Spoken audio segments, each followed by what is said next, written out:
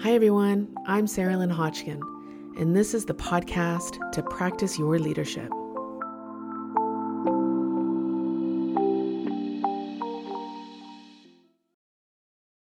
Can I make a difference here at the place that I work? That seems to be a pretty good, deep question, a reflective question that takes on and can be taken on from a lot of different voices. And your voice is the most important in getting curious with, can you? Are you? Will you make a difference at the place where you dedicate a lot of your time, energy, and talent? Of saying, okay, hold on. What am I doing? Why am I doing it? And where am I going? And that quickly comes into a place of who am I at my best? What do I require in my workspaces? And how am I going to figure that out here? Or do I need to leave the here, wherever that is? And so, part of where this also has come from is I'm reading this book called Culture Shock from Gallup. An unstoppable force is changing how we work and live. Well, that unstoppable force that they refer to is this space where there's a whole North American workforce, at least North American, thinking deeply about their work and saying, hold on, what's the role of work for me? What does that play into my life and to my well-being? And it almost comes out for me like, am I living to work or working to live? Like, where is that now? There's no likelihood of going back to what was. We're in a new place. That's what change does, right? And so it seems to me that it is a brutal, as Glennon Doyle says, brutal and beautiful space to just reflect on, the whole who am I kind of thing, right? Like, what's my path? Am I taking a moment to reflect and rest and receive in some way the clarity of who I am at my best now, what I want, what I require, own it, be it, advocate for it. And one of the prompts that came up that I thought was excellent is a prompt around, standing in your role and your work and your team and looking around and go, can I make a difference here?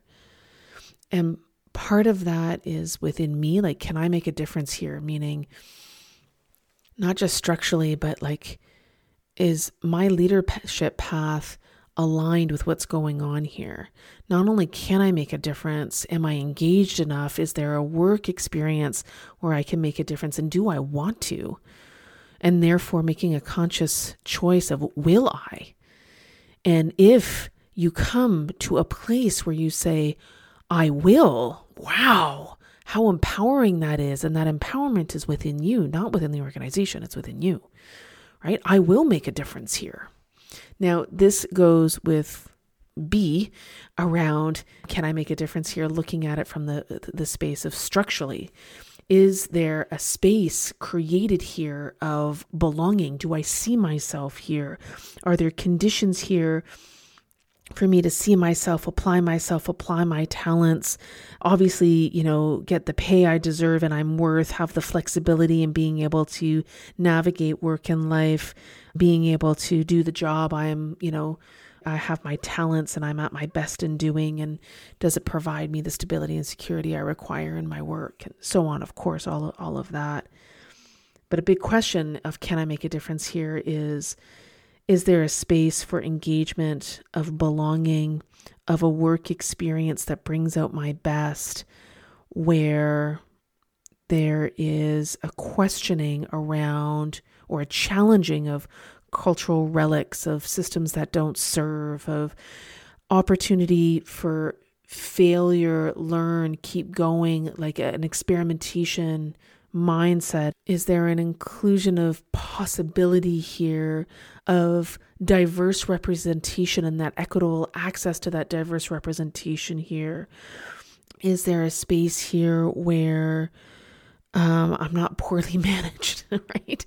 Where rigidity is not the status quo, where there's fluidity, flexibility, agility, where there's coaching employees based on our strengths of designing work roles that have smart autonomy, where there are facilitated conversations that have the brilliance and the development of co-responsibility of as colleagues, as an actual team, align towards our purpose, our impact, our goals.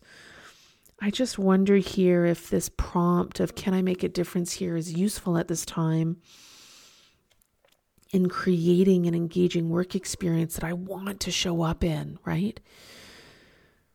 6 things that I feel that are needed in an engaging work experience is 1, that it meets my basic needs of just having a job, right? Again, pays me my worth. There's stability and security to some extent. I can navigate work-life balance. I can grow and learn. I have a role that not only leverages my strengths, but, leverages my talents, my skills, number 1. But number 2, there's a space here, especially at this time, where we can co-design the right mix of what work looks like. For example, for remote ready work, that we can design something hybrid that is on purpose, that works for us, that is co-designed for us, and then lands in clarity. So there's not a whole bunch of rigmarole and wonkiness, but we can experiment, pilot something, learn from it, and evolve, because now is a time of not going back. Now is a time for disrupting, continuing to learn from the disruption of the status quo and designing what is now on purpose and useful for us, for this team to meet its purpose. That's not just a statement delivered on high, but that is designed by those of us, by us, and for us, right? That is designed and then lands in some form of clarity, which we may not all like the end decision, but then, of course, above and beyond everything else, that there is clarity here, right? Number 3, that I have the role clarity that I require, and that roles are seen from angles of strength and strength-based roles, communication, hiring, feedback, all of this, that it comes from a place of strengths, right?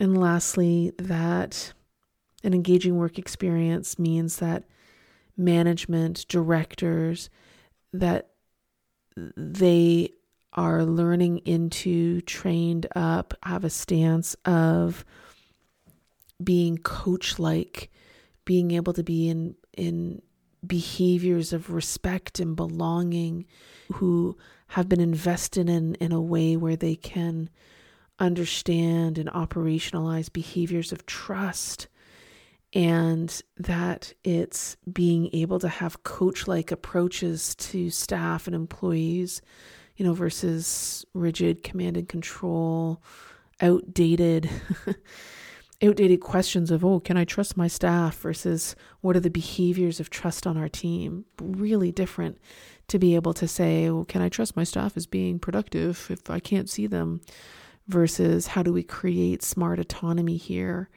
where we can treat each other like adults and that we know that engagement, inclusion, belonging are actually the root issue to some of these questions we're faced right now. So there's something that ties all of this together, folks, and for me it comes to a place of pausing, using rest and reflection to say, what are we designing on purpose now? How are we leveraging this time of saying what's useful now as teams and also as individuals to take the time to be able to design what's useful now and get out of the go, and pause and say, hold on, we're not going back to some old rules, but instead we're trying to design for experimentation, fluidity, agility, behaviors of respect and trust. And so what does that look like on how we work?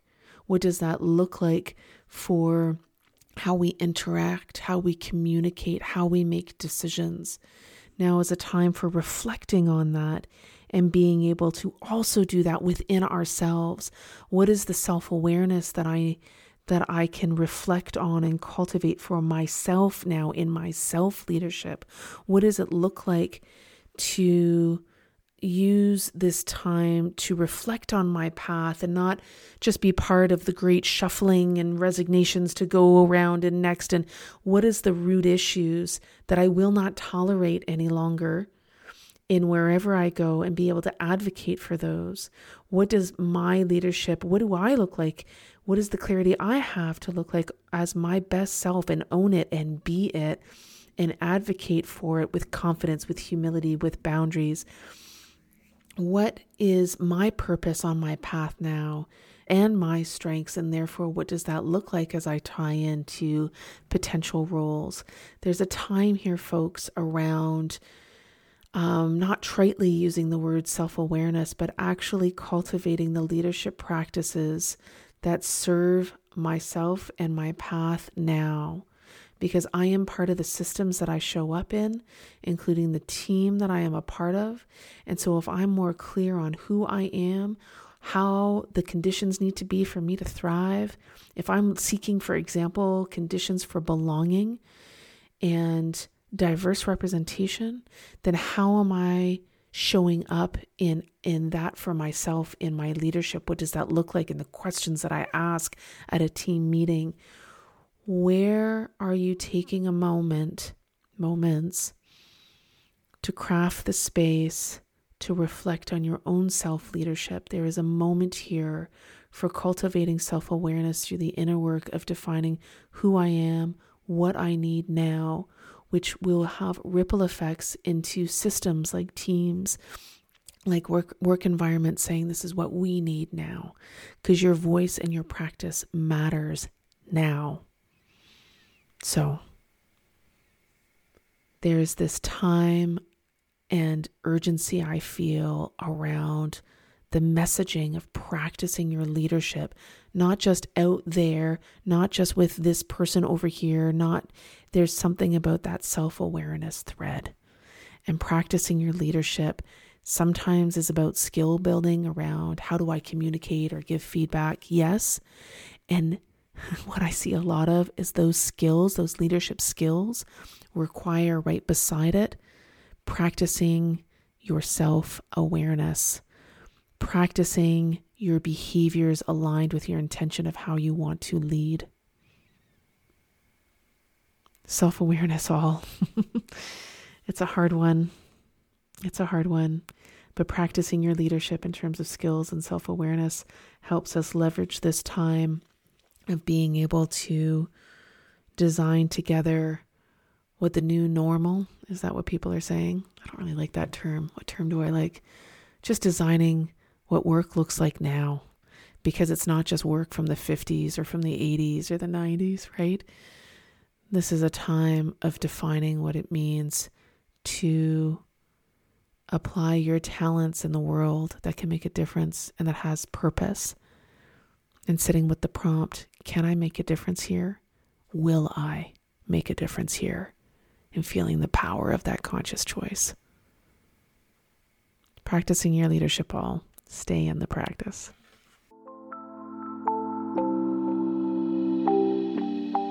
Thanks all. I'm Sarah Lynn. You can find me at hulanleadership.org. I walk alongside you as you practice your leadership.